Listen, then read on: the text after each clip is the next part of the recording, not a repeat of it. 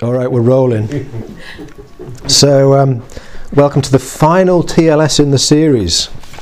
As I was saying to Rob just now, it's no coincidence that I left this subject till last, because it is one of the most vexed and vexing of questions.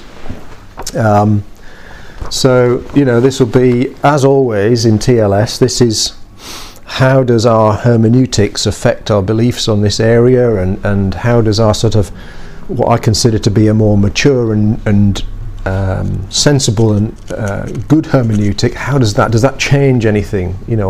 What happens? And obviously on some subjects we've sort of changed the view perhaps, or we've looked at a slightly different view compared to the traditional evangelical type view. On other subjects we've kind of gone, well, actually that's right with these modifications or these provisos. So we're basically doing the same sort of thing today.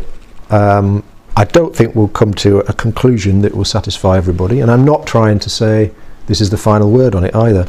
I've put a couple of disclaimers. It's more of a personal set of notes really than before. So I've talked about myself a bit here, as in I am white, male and heterosexual, and therefore arguably, I haven't had the sharp end of this personally, so I haven't experienced the rejection, the hurt and the misunderstanding that other people have.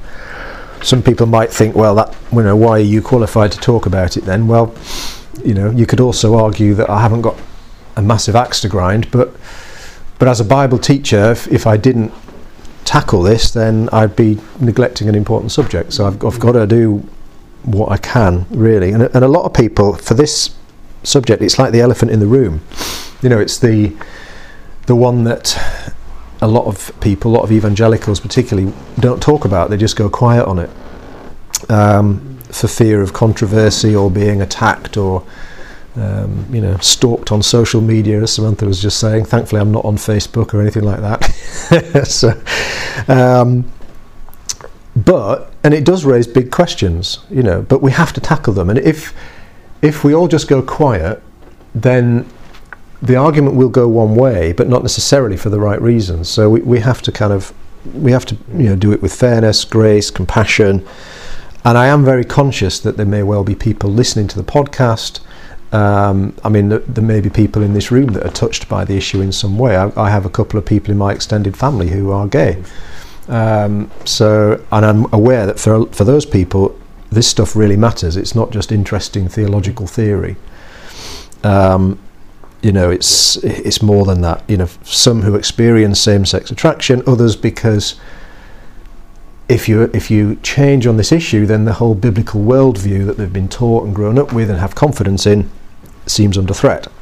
So I've got a little quote here just to sort of start to spice things up a little bit from Mark Bonington, who's written co-written a little book on the subject. He says, the crisis over homosexuality in the church is a test case over the Bible itself and how we can make it speak in a modern world that is often hostile to its most explicit statements on a subject, whichever subject. So it's like if you...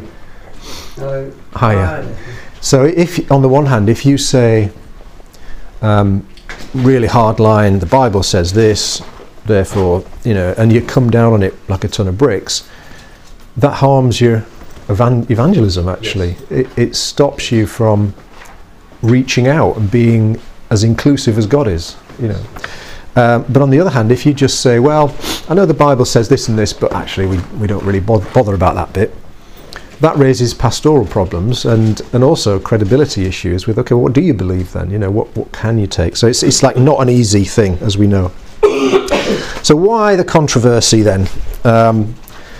So as I said here, for thousands of years, the united testimony of the Christian and Jewish interpreters of Scripture, pretty much without exception, was that homosexual practice was against God's design and not good for humanity. And I'll always distinguish between a same-sex attraction or a homosexual inclination and the practice. And I think one of the changes that has happened in the Bible translations and in people's preaching and attitudes over the years is we've kind of done a better distinction there, rather than just condemning people because of their inclination, which is not a wrong thing. So the last few decades, obviously there's been massive change in society. at least in the West. I have some, friends in Africa who say that homosexuality is a Western disease. I don't agree with them, but it's the West where there's been a lot of change, and some in the church have also changed their view. And it used to be that it was just more of the liberal theologians that had a more liberal, progressive, affirming view, however you want to describe it. But recently, several prominent evangelical leaders, so you think of people like Steve Chalke, Rob Bell, people like that, they've actually sort of broken ranks, as it were, and moved in that direction. So that's produced a lot of dispute and debate. How do you interpret the Bible passages that are relevant? And we'll look at those in a moment. What does that mean for the rest of our theology, for our faith, our evangelism, pastoral issues? Now, hopefully, if we think back to the very, very beginning of TLS, when I said, look, we can tackle these issues without losing our trust in God and our faith and our belief in Jesus. It's not, the transforming power of his gospel is not in question, and the historicity of the Christian faith is not in question. We can do that without, so we can look at these issues and look at both sides without endangering that. But there is a genuine question to face, and some people are worried about it. On the one hand, people say, well, would we just be caving into the pressure of the world? Would we be compromising so much on the Bible that loads of other things fall away as well? Or is actually what's happening is God using culture change to prompt the church to do something different, and to think differently? And so the stakes seem high for people. So I mentioned before we started how there's been a culture war going on with real casualties. There's been a real struggle between two viewpoints, and both sides have adopted quite harsh tactics. The elements in the gay community, probably particularly in the States, really saw it as a war, and they really wanted to punish those who disagreed. And they saw it as a propaganda war and so on.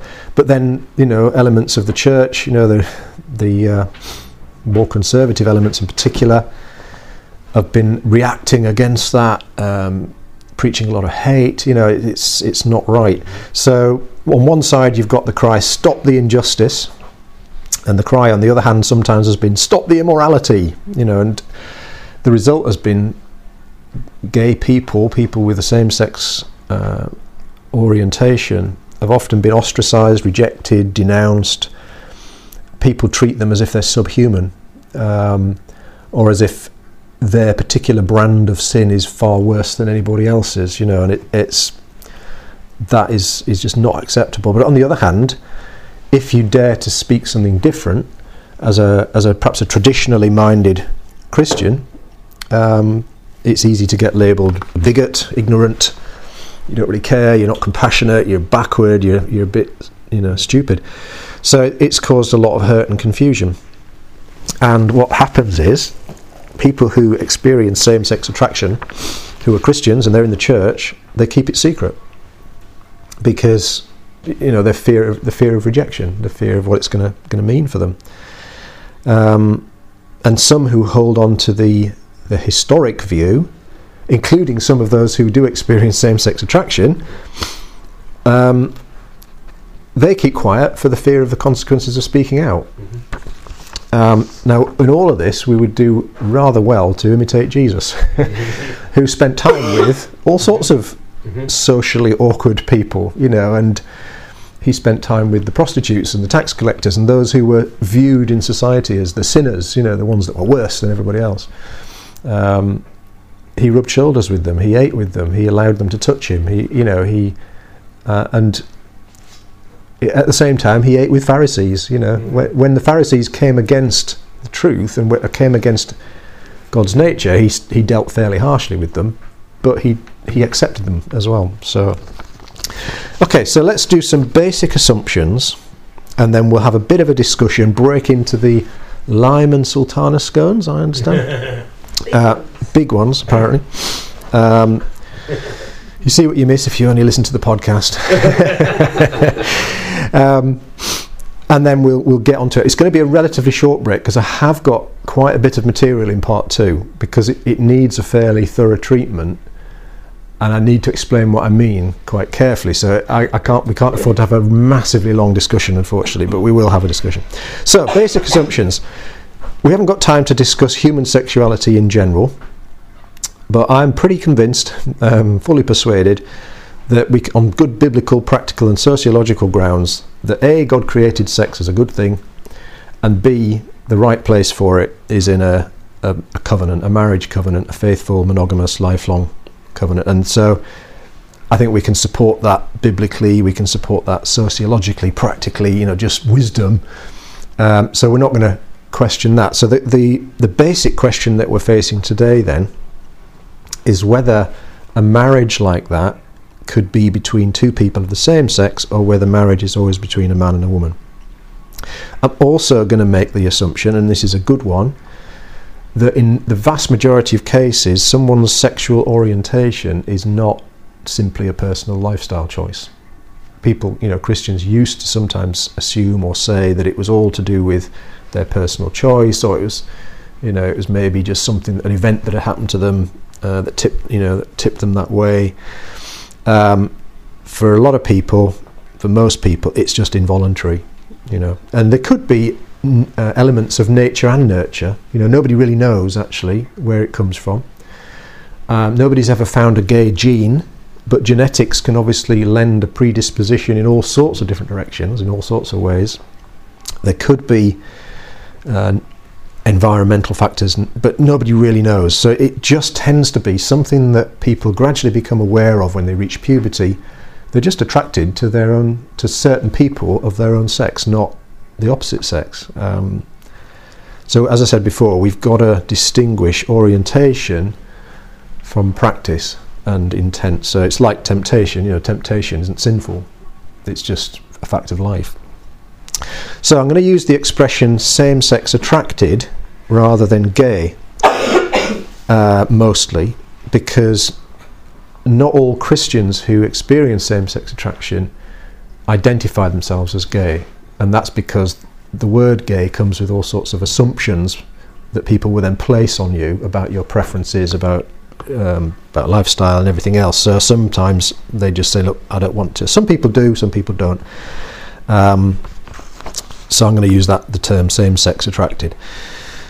So we'll have a bit of a break into the scones.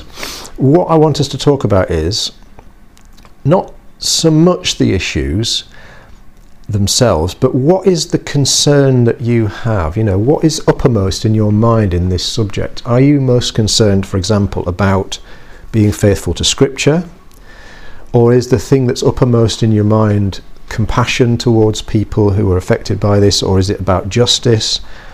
Is it about upholding God's truth? Is it about something to do with society or family or whatever else? So it'd be interesting to know what people's motivating factor is. So let's have a think about that, and have a scone, and then we'll get started in not 5 or 10 minutes. Okay, so various different motivations there.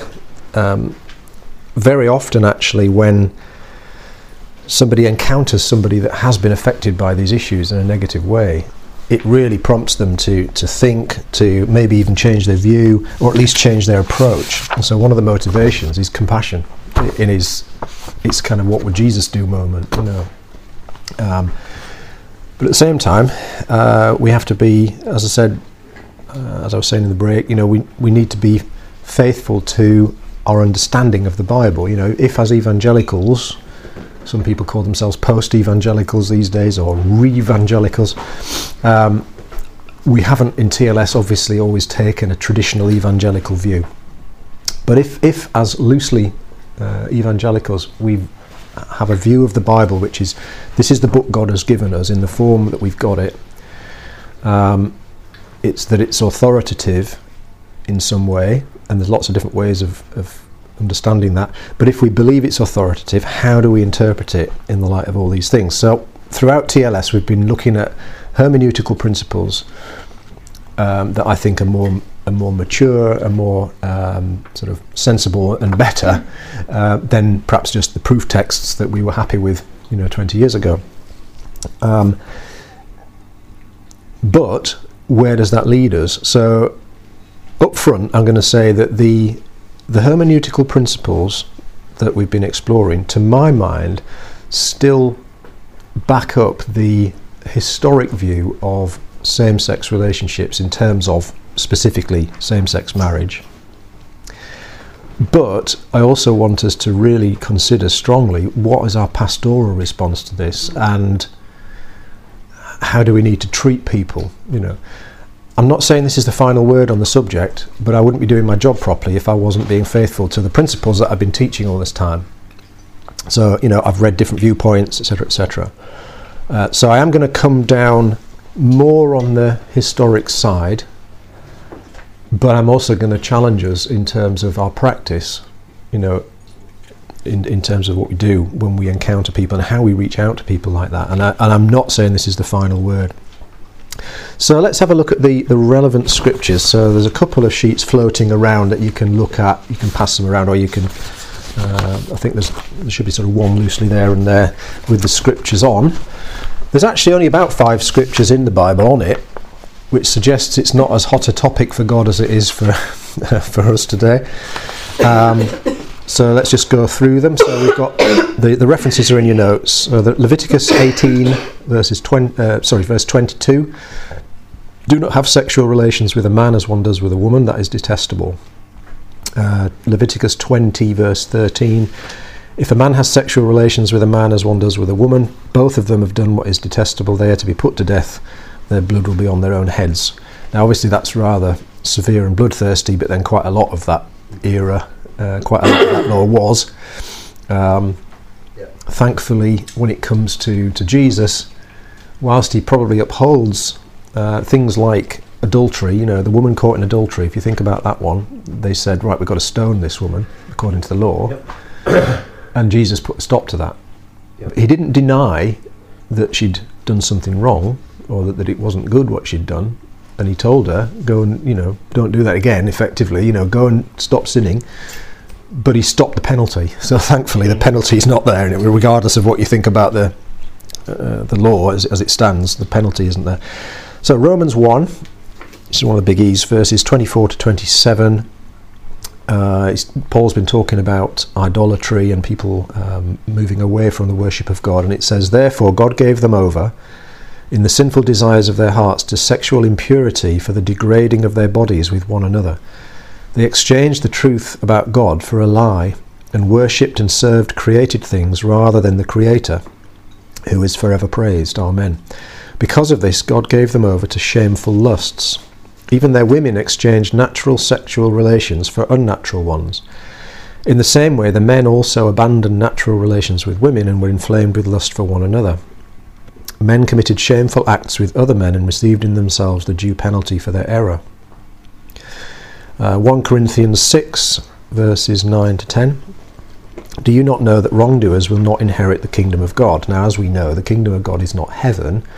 This is about, that God's new age. So this is like, how do you inherit the blessings of the kingdom? Not will you be allowed through the pearly gates. But anyway, that's an aside. Do not be deceived. Neither the sexually immoral, nor idolaters, nor adulterers, nor men who have sex with men, nor thieves, nor the greedy, nor drunkards, nor slanderers, nor swindlers will inherit the kingdom of God. And that is what some of you were. And I think that's important to remember. But you were washed, you were sanctified, you were justified in the name of the Lord Jesus Christ and by the Spirit of our God. And finally, 1 Timothy 1, verses 9 to 11. And I will be going over some of the words that are used and so on in it. We also know that the law is made not for the righteous, but for lawbreakers and rebels, the ungodly and sinful, the unholy and irreligious, for those who kill their fathers or mothers, for murderers, for the sexually immoral, for those practicing homosexuality, for slave traders and liars and perjurers, and for whatever else is contrary to the sound doctrine that conforms to the gospel concerning the glory of the blessed God, which he entrusted to me. Now, in the olden days, evangelicals would have been perfectly happy with that list of proof texts, and that would have ended all debate.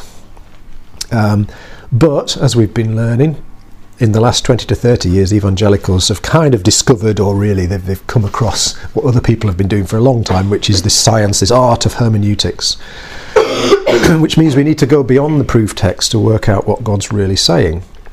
Because it's silly just to read the Bible with our 21st century glasses on and not take any account of what they actually meant when they were saying it. Yes, the Bible is a word to all ages, but it came through a culture, so we have to understand what it was they were actually trying to get across.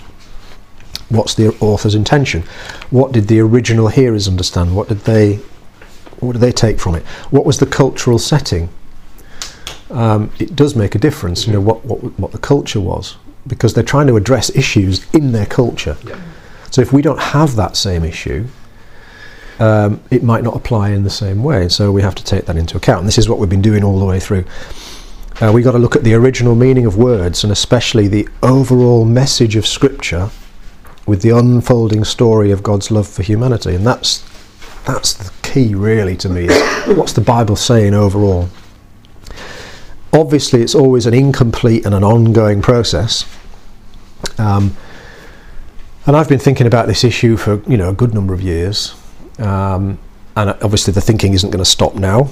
I agree with what's been said already about we've just got to be a lot more relaxed and a lot more inclusive and a lot more loving and a lot more compassionate to our same-sex attracted brothers and sisters, and to people that are not, don't know yet that there are brothers and sisters because they're out there, but but at this stage, hand on heart, I cannot say, if we apply the biblical principles that I've been sort of exploring with us all over the last year and a bit, I can't say that leads me to an affirming position of same-sex marriage. And I'll explain why. But I'm not saying that's always going to be the case. I'm not saying that I'm never going to change or, whatever. But we need to respond in a better way than we have been as well. So it's going to involve some radical mess, all of this. And we're going to come across situations and we're going to think, I don't know what to do. I don't know how to approach this. So let's look at some of the arguments that are used to support same-sex couple relationships. And I'm thinking specifically, because obviously I have a same-sex relationship with Rue. It's not a sexual one, it's a friendship one, so you have to say what you mean. So what I'm talking about is, could two blokes or two women have a marriage covenant which involves sexual activity? And that's really the specific that I'm talking about. So there's nothing wrong with really, really close same-sex friendships. But people are sort of wanting to go beyond that. So let's look at some of these arguments. So first of all, first argument, Christians are not subject to Old Testament laws. Now I actually agree with that. We're not under law but under grace, Romans 6:14. But some of that ancient law code that was given to that ancient people of Israel, some of it actually carries through different cultures. How do we know which bits to carry through? Now some people have had a go at this, and one of the popular ways to do it, which actually I don't think really holds a lot of water, but the people split up the law into the civil law, the rules for that society in that day, put a parapet around the roof of your houses and things like that, which don't really apply to us now. The ceremonial law, which was all about the sacrifices and the tabernacle and so on, and that's all been fulfilled in Jesus. And the moral law, which people treat as true at all times and in all places. However, the problem is it's really, really hard to split up the law like that. Which bit goes where, and it's not really divided up like that. So I think a better way is to allow the Bible to speak to the Bible. So you allow Jesus to pull out sections of the law and reaffirm them, and you allow Paul to kind of pull out sections of Genesis or whatever and reaffirm this is how this applies now. And if it gets reaffirmed in the New Testament, then obviously it's survived through quite a lot of culture change already, and there's a good chance it's going to continue. So Paul and Jesus obviously both drew on Old Testament law. Whenever the New Testament writers used the term sexual immorality, porneo, I think is the word, or some pronunciation like that, they would have had in mind the list of sexual sins in Leviticus. That's what they would have been thinking of. And certainly for the church, the early church, the two big things were idol worship and sexual morality. Those were the two biggies when you think about the letters that were written to them and so on. And sex outside marriage generally, where marriage was always seen as male and female, they were consistently warned against. Now that was really difficult in the pagan world, because in Corinth, for example, you can see it in the letter. They were saying to Paul things like food for the stomach and the stomach for food. God will destroy both. Doesn't matter what you do with your body. And what they meant was, if I go and sleep with a prostitute at the temple, who cares? Doesn't matter. Body's going to disappear. And they had this kind of view that what you did with your body didn't matter. So that even in the church, people didn't see sexual immorality as immorality. So they had to hit it time and again. It was quite difficult to get across this, going against the culture. But the sign of a transformed life in Christ was that you didn't worship idols and you didn't sleep around. So portions of the Old Testament law can be seen to apply if they are reaffirmed by the New Testament, is what I'm saying.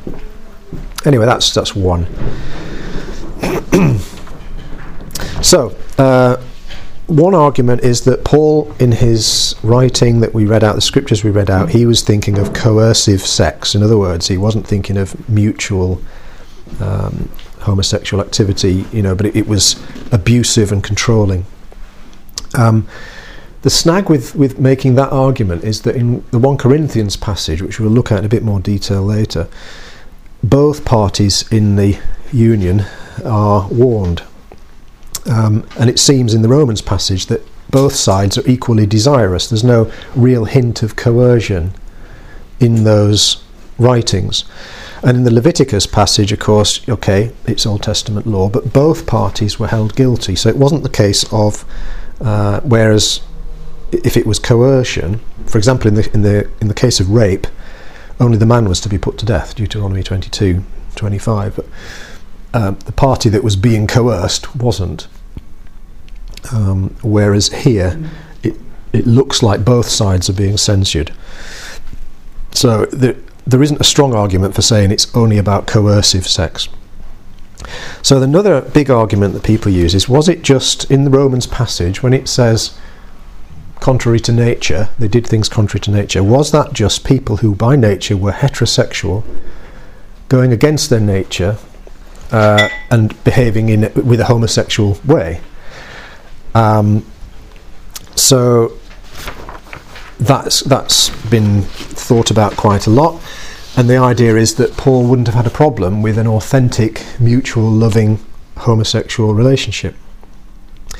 The trouble is, if Paul had meant that, he could have just said it, but he doesn't actually say it anywhere. That's arguing from silence. But the thing is, in Romans 1, and in fact throughout the book of Romans, Paul is addressing a specific issue. The book of Romans was written to the new churches in Rome where Paul hadn't actually yet been. But there were these probably little house churches that were springing up. He was appealing for unity amongst them. But he was also appealing to the mainly Gentile believers.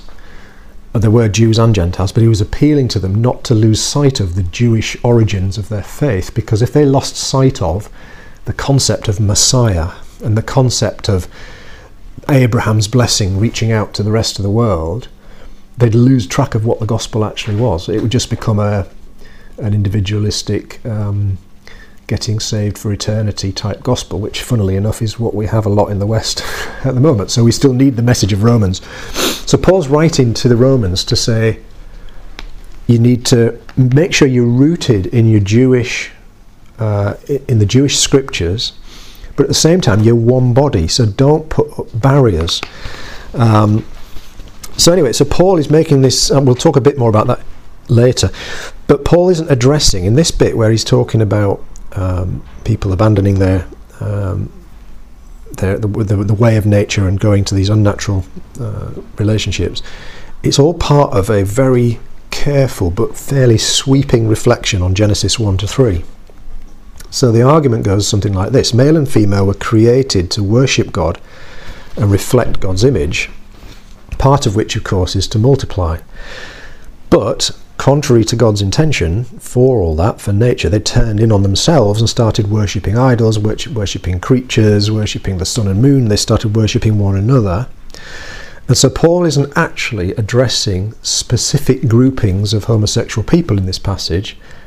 He's only using that incidentally. He's basically using homosexual activity as a working example of a bigger thing that he's talking about. So he's saying that people lost sight of God, and therefore went into all sorts of stuff they shouldn't have got into.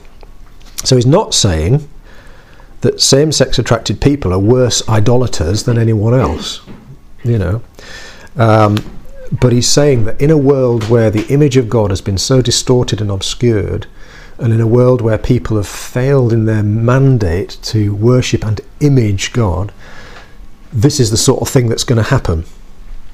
The fall has produced relationships that can't, by nature, reflect God's purpose, in terms of multiplication, in terms of the male plus female design. So it's interesting that later in the letter, you've got Abraham and Sarah, who are barren. They're credited as righteous, and they become fruitful. So, as I say, this is not singling out specific groups of heterosexual people because they've done something they shouldn't. It's more saying that in a world that has fallen and lost sight of the purpose of God, these kind of relationships are one of the side effects. That's the argument that Paul is making. Now, the use of the word nature, in 1 Corinthians 11 verse 14 on head covering, which I have covered in the past, nature can be taken to mean culture. So, Paul says, doesn't the very nature of things tell you that men shouldn't have long hair? And he's talking about the culture around them. So some people have said, well, that means this means culture. This is contrary to nature, means it's contrary to the culture.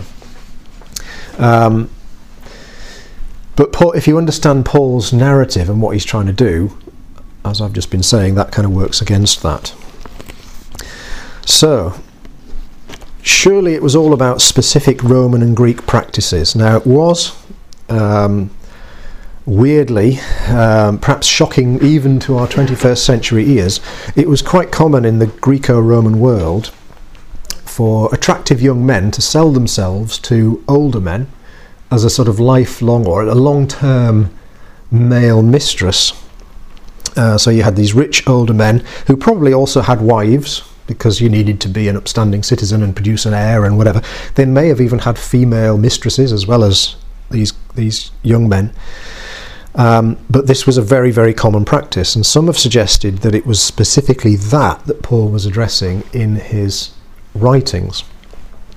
So in 1 Corinthians 6, he's talking about men who have sex with men, as the NIV puts it now. And they're saying, well, that was what it was. The snag with that is that there was a very well-known and perfectly good word Paul could have used for that specific practice, but he doesn't use it. He uses two words which are much more general. And so in the older translation in the older NIV, it varies across different translations, but in the older NIV it says male prostitutes and homosexual offenders. It used to say homosexuals, which I think was wrong, because it captures everybody, even with just with an inclination. That is wrong. But the two words, one of them is the second word is arsenokoitai, which actually is literally someone who beds a man, effectively. So, it became a rather colourful and rude word. Actually, when Paul used it, he was using quite a strong word. Basically, somebody who has sex with a man, but it's not clear sort of which partner it would be. So, but it's likely that it would be the sort of active partner. But he couples it with another word, malakoi, the first word, which has been translated as various things, but it actually literally just means soft. But it became a kind of derogatory way of referring to an effeminate man. And so he couples these two together, and obviously they're in a big long list of things which are heavily weighted towards sexuality and sexual sins and so on. So he couples them together. So the likelihood is most Bible scholars at this time, not all, but most, reckon that Paul is meaning the passive and the active members or partners in a same-sex act, basically a male same-sex act. So again, you've got, you haven't got this idea of prostitution in there necessarily, because he hasn't used the word that would have said that straight up, and you haven't got the sense of coercion because both partners are equally targeted in this. So next one, Paul just didn't know about faithful lifelong gay relationships. Now a lot of people assume that the lifestyle options available in the New Testament days didn't include the idea of a faithful lifelong marriage covenant, and therefore that the Bible's teaching is culturally conditioned, and that's a valid cultural conditioning like that is a valid argument. So where you've got, if the Bible's being written in a culture where there's basically only one option, then there's a fair chance that you need to take that into account when we apply it today. So for example, slavery was absolutely endemic. Society wouldn't work without it. Everybody, not everybody had slaves, but a lot of people were slaves, and it was just everywhere. And so the Bible doesn't spend a lot of time trying to work against that. It just tells people how to live within that. And so some people have said, nobody today really, but in the olden days, before people like William Wilberforce, people just said, well, it's in the Bible, it's agreed, it's fine. But it's culturally conditioned because there was only one option. And in actual fact, there is a trajectory in the Bible towards abolition of slavery, because Paul says things like, don't become slaves of anyone, and if you can get your freedom, do so. And you've got the example of Onesimus and Philemon, and he's trying to put them on an equal footing and so on, and reconcile them and so on. So that's an area where cultural relativity, as it's called, is relevant. Same with the position of women in the household. The Bible assumes that when a man and a woman are in a household together, that the man will be in charge and will be the authority in that home. There were women who had their own households. They were, in the Bible, there are successful businesswomen who obviously run their own households and actually do a lot and have got quite a prominent position. But where there was a man and a woman in a home, it was assumed that the order of society was that the man would be in charge. And so the Bible teaches us how to live in that scenario. But that was pretty much the only option. So in other words, we take that into account when we do teaching on marriage today. And again, there's a trajectory in the Bible towards much, much greater equality. And there are scriptures that work both ways, and we interpret it like that. However, in the case of homosexual relationships, there was a lot more than one option.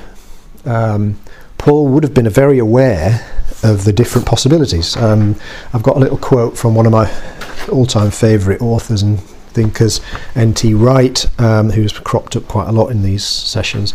He says, there's a popular belief just now that the ancients didn't know about lifelong same-sex relationships. But this is easily refuted by the evidence, both literary and archaeological. And he's a bear of very big brain, so I'm not going to argue with that. So we can't use the same arguments that people use for abolition of slavery and sort of equality of women. We can't use the same arguments in the case of same-sex marriage, because the whole cultural relativity thing has just not been established. There were all these different options available. And unlike in the case of slavery and in the case of women, where there are scriptures that point in two directions, with homosexuality, albeit there aren't that many scriptures, they all point in one direction. So there isn't this trajectory set up towards this gay marriage, for example, to coin the phrase, may be okay. There isn't a trajectory towards acceptance. There's a trajectory in the Bible in sexuality generally, from people having multiple wives, people sleeping with all sorts of people, to faithful, monogamous, lifelong marriage. That is a trajectory that you can pick up in the Bible.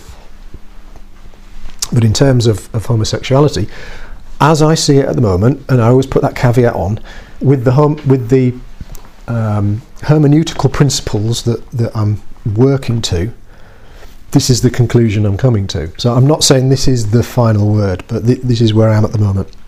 Okay, so another argument people use: isn't this just a disputable matter not to be argued over? Now, this is from what Paul calls disputable matters. You know how if your weak brother doesn't want to eat meat, you don't go and eat meat in front of him. You know, you kind of refrain so that you won't cause someone to stumble. And it's called adiaphora. And people say, well, this issue is a disputable matter and we shouldn't make a fuss about it. So, and this comes from 1 Corinthians chapters 8 to 10, where he's talking about meat sacrificed to idols particularly, and in Romans 14, where he's talking about food, and he's talking about one day being more special than another, and so on. And people say, well, look, Paul was interested in tolerance. Now, the slight problem I have with that argument is that something doesn't become a disputable matter just because a lot of people are disputing it. Something is only a disputable matter in biblical terms if the Bible says that's what it is. Then the other thing is, Romans 14, as I said before, the book of Romans is all about Jew and Gentile, and that was the big thing for Paul. That was the one he majored on. You know, he said there's neither slave nor free, there's neither male nor female, and there's neither Jew nor Greek, or Jew nor Gentile.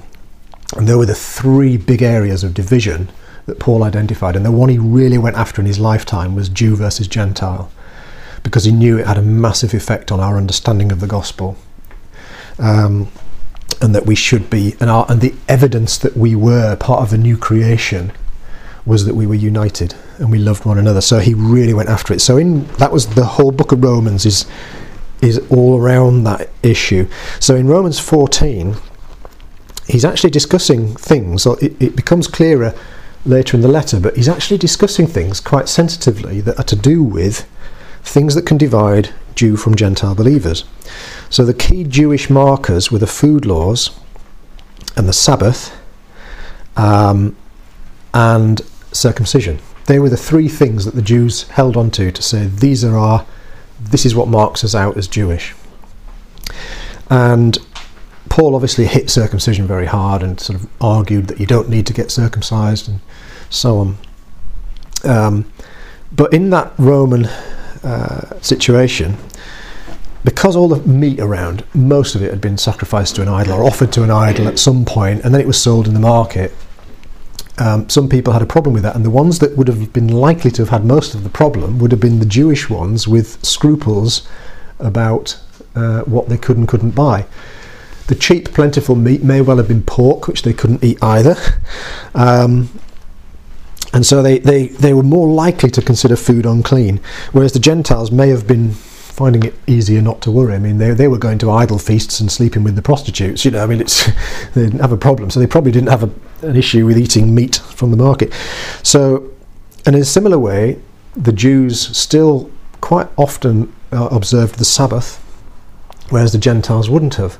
So when Paul's talking about eating meat or being a vegetarian, and when he's talking about having one day more sacred than another and not, he's gently trying to say, don't set up things that are going to be an ethnic divider in your community. So he didn't see these practices as harmful, they were just optional, it was about your conscience. But on other subjects like sexual ethics, Paul is pretty dogmatic. He doesn't allow any latitude. So he urges tolerance on issues which are going to divide the church, you know, issues which are going to produce ethnic divisions and deny that we're one body together. But he absolutely doesn't go for tolerance. He goes pretty intolerant on things that divide what he sees as renewed, image-bearing humanity from the opposite of that. So for Paul, seems to me that homosexual acts were not a disputable matter. Of course, there was always the possibility of anyone engaging in them to be fully integrated into God's people, and lots of people in Corinth had been, 1 Corinthians 6 verse 11. So to my mind, it isn't a disputable matter in the biblical sense. It certainly is disputed, but it's not this kind of adiaphora that people say it is. So the biggest thing, I think, is the big picture. How does it fit into Scripture as a whole? And I'm going to present a view. It's a view. Whether you agree with it, this is the way I think Scripture presents the story, if you like. So the Bible is the big story of how God is achieving his original intention. So it starts off in the Garden of Eden. Humanity is there to present God, to represent and to reflect God, especially in their relationships. And we're really big on relationships, the whole concept of the Trinity and the community of God. And the book of Genesis sets out lots of themes, including how a union brings out, it's a creative difference bringing out some fruitfulness or other. So you've got these pairs are set up in the early chapters of Genesis. You've got heaven and earth, you've got day and night, you've got sea and land, and you've got male and female, and they're kind of set up as complementary pairs that are existing together in creative tension. So God says it's not good for the man to be alone. I'll make a helper suitable for him. Genesis 2 verse 18. Now the word suitable that's used there in the Hebrew means similar but different. That's what it implies. So if all that Adam actually needed was somebody exactly like him, if it was a human being that he needed of either sex, then the Bible would have said, it would have just used the word someone like him. But it doesn't say, I will make a helper like him. It says, I will make someone suitable for. And again, there's this concept of similar but different. And as the Bible story progresses, of course, God's relationship with his people, both the people of Israel and then later on the church, is repeatedly, time after time in the prophets, referred to as a marriage. And their unfaithfulness is like adultery. And of course that carries through into the New Testament, where you've got Jesus and the church, you've got the bridegroom and the bride, and the consummation of that is the return of Christ at the end of the age. And so marriage, the New Testament sees marriage as a foreshadowing and a visual aid to explain that relationship. And here's the argument that the birth of children, or the potential for children, highlights the fruitfulness of that complementary union. So this is the argument, don't stone me. Same-sex relationships can't express that union of otherness. And it's really this union of otherness, it's like an extension of the mystery of the incarnation. It's like God and man, it's like creator and created, these different things being united together. So the marriage of a man and a woman is these two complementary, similar, compatible, but different things being joined together. And in the book of Revelation, the symbol of the new creation, this uniting of heaven and earth, is a marriage. So marriage is not just a social or a sexual arrangement, but it's a prophetic act that requires a man and a woman in covenant together, and that's why the Bible begins and ends with a wedding. So you could say, well, okay, that's all very well, but what about the overriding principle of love that supersedes law? And I've read books that go down this avenue, which is that there's only one law that matters in Scripture, and that is the royal law to love one another. In the book of James, love is the fulfillment of the law. Therefore, if people love one another and are not doing any harm, why on earth shouldn't they be allowed to marry anyone they wish? And often that's used as a sort of clinching argument. The only snag is, if you do that, and I never really like the slippery slope argument, but if you do that, what is different between that and, say, an open marriage, where the husband and wife are totally free and happy to share with other similarly minded individuals and just have, they're not doing any harm, they're consenting adults, they love one another. Or if you think you could sort of dispose of that with other scriptures, then what about marriages between same-sex siblings?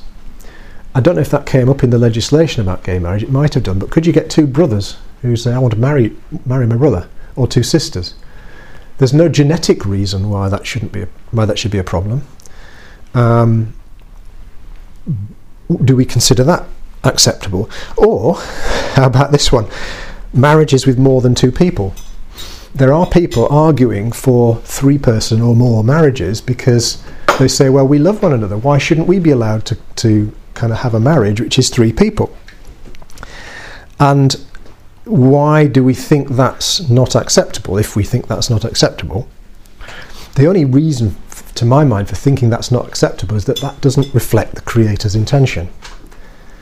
So if you're going to use that argument to push aside those rather more extreme examples, then doesn't that catch same-sex marriage generally, because it doesn't capture or reflect the Creator's intention for the universe? And that creative tension, I read something by a woman who had a same-sex relationship for a number of years, and then subsequently had got married to a man and had kids. I don't know whether her orientation changed or what. I don't necessarily think it did, but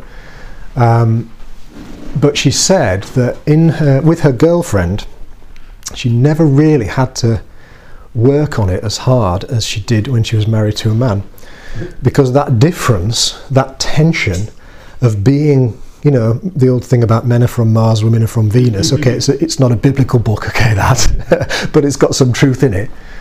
There wasn't that tension of having to work with somebody that was so different to them, and they just sort of backed each other up in their similarities. And so there is a creative tension of working out difference and producing something in the context of covenant. The tension produces maturity. Samantha and I've had to mature big time, particularly in the early days, but ever since really, because of that God uses it. So here we're really getting to the nub of the issue. It's all very well, you might say, that's all very well for you, Paul, pontificating about the big biblical themes, but what about the people themselves? Is it compassionate to, quotes, refuse gay people sex? Now, I can't refuse anything really, but if what I'm saying is right, then I would have to say to somebody, this isn't really God's best. I'm not going to come down like a ton of bricks, but is it compassionate to do that? Surely it's unfair to deny a lifelong sexual relationship to a same-sex attracted person or couple. And it's fair to say, I think, that a lot of Christians that change their view on this do so not because they've suddenly got a revelation about hermeneutics or because they've got a new understanding of a Greek word.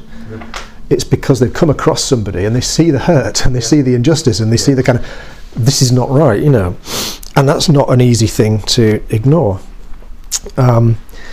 What I think we need to do is, and I've really only summarised them because I was running out of time and I'm running out of space, but these are things that we really, really need to think about, and these are things that are valid for church generally, not just this issue. But firstly, we've got to get into our heads that celibacy is not an evil thing to be avoided at all costs. Rather, in the Bible, in 1 Corinthians 7 in particular, singleness and celibacy is celebrated as a gift. Paul said that he wished everyone could be like he was, i.e. unmarried, because it allowed him to serve God in a way that a married person can't, because they've got all these, you've got to look after somebody else's wishes as well. You think about all the amazing people who were unmarried. Paul himself, obviously, Jesus. John Stott was unmarried, and the amazing work that he did. many famous missionaries and so on, that their lack of a marriage partner freed them and enabled them to go and do amazing things. Marriage does bring its problems. It brings distractions and it brings pressures that if you're single you don't have. When I was reading for this, I came across something, an idea that I thought, wow, that's such a great idea. I'd often read the stuff Paul wrote in 1 Corinthians 7. He says, I wish everyone could be as I am. One has this gift, another has that. And I've read that for years as being single is so difficult that you have to have a supernatural spiritual gift to be able to stand it. And that's how many Christians view it. What I read that kind of turned on light bulbs was actually everybody who is single has the gift of singleness. If you're married, you have the gift of marriage. Everybody who's single has that gift unless it's exchanged for a gift of marriage. And the gift is not kind of supernatural ability to withstand the incredible pressure, although there is pressure, and I'm not saying there's no pressure, but the gift is this ability to serve God. Yeah. Like you can't do if you're married. You know, there's probably more to it than that, but it's like everybody has this gift, and singleness is a gift. I'm conscious that that for some people it's also a hurtful and difficult thing. So I'm not denying that, and it is an issue. But it's something in the church that we've lost sight of, that we think that celibacy or singleness is this great evil thing that must be avoided and marriage must be sought at all possible. It isn't like that in the Bible. Secondly, whilst celibacy involves suffering, because you are denying the drives that you have, suffering is not something to be avoided at all costs. We've kind of made self-fulfillment the goal in the kingdom, when it isn't actually. Suffering is what advances the kingdom. So just because something involves suffering doesn't make it wrong, and we need to remember that. Thirdly, and I think Rena pointed this out recently on a Sunday morning, intimacy is not equivalent to sex. True intimacy is possible in non-sexual relationships. Modern society has reduced intimacy to purely being about the sexual act and totally undervalues the real genuine intimacy you can have in friendships together with more than one person. If we could get this right, it would really help with the terrible epidemic of porn addiction. Because you've got all these guys and women going after intimacy in the wrong way. But if they could experience true intimacy in the context of a family, in the context of a loving family where you can be intimate in a non-sexual way, that desire and drive and torment goes away, or at least it becomes a lot easier to deal with that. Okay, so last page. I need to rattle on because we're going to be late downstairs. So the fourth one is there's not going to be any marriage in the new age, it seems, from what Jesus said. So all relationships are going to experience the intimacy and joy that sex is only a foreshadowing of. So if someone is celibate during their lifetime, by choice or otherwise, they're not going to miss out in the long term, because every relationship is going to be fantastic in the new age. So why does God give us a sex drive then? The sex drive, even if it's never acted upon, it reminds us of the passion and the desire for closeness that exists between Christ and his people. And obviously there's a consummation to come in the age to come. So the sex drive, even if it's never used, as it were, it serves to remind us of this desire for closeness that God has with his people. So there is a purpose for it. So how do we respond to this? We could talk about this last section ad infinitum. Unfortunately, we don't have time.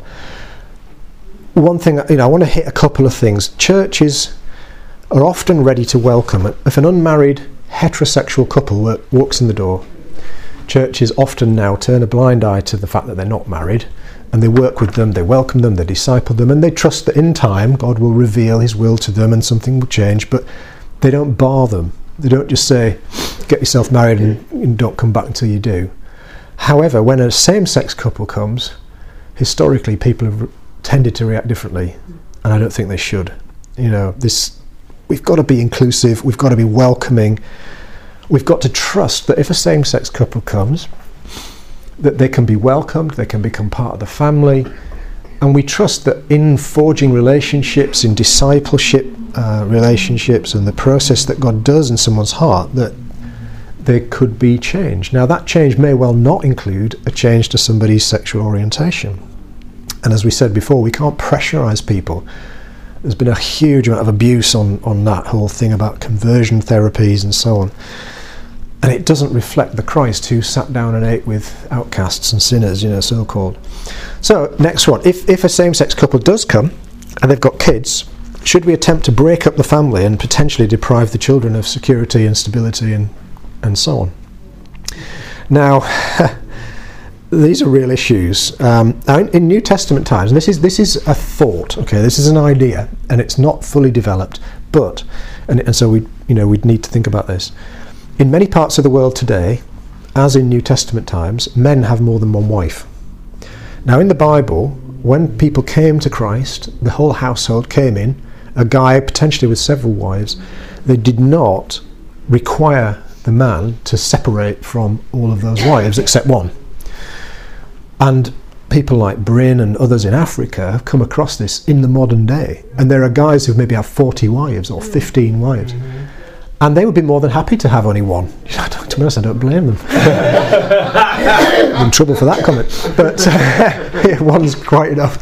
But they'd be quite happy to. But then that means that those wives and kids are now destitute, potentially forced into prostitution.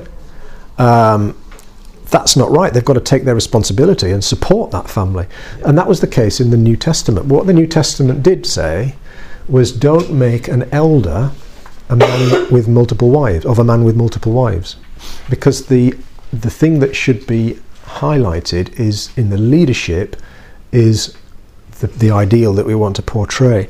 So I wonder, and it's an idea that I'm throwing out there, maybe we could take a similar approach in the case of same-sex couples. So a couple that I haven't written down. Would I pray for a same-sex couple in a meeting? I think yes, in general terms I would. Because they're people, they're human beings. Would I pray for a blessing of their union together? Probably not. I'd have to pray in more general terms than that. Would I conduct a wedding ceremony of a same-sex couple? No, not at this stage. I wouldn't. I wouldn't feel at liberty to, because of the understanding I'm currently at with my hermeneutics, and that may change in the future, it may not, and I'm not going to presuppose that anything that we discover in the future about the Bible, about archaeology, about anything of that, any kind of new hermeneutics, I'm not going to presuppose where that goes. But where people choose to remain celibate, we need to support them in that. It's a harder decision than it's ever been for a same-sex attracted Christian to deny their sex drive and say, I'm going to remain celibate because I believe the Bible says that I shouldn't go down that route. In the old days, even only a couple of decades ago, they would have been firmly supported by all their Christian brothers and sisters, and there would have been no question. These days they can just go on Google, they can go on YouTube, they can buy a book that tells them actually it's all okay. So it's actually really, really hard for somebody that believes the more historic view. It's actually really hard for them to stick to that, and we need to support people that choose that and want to do that.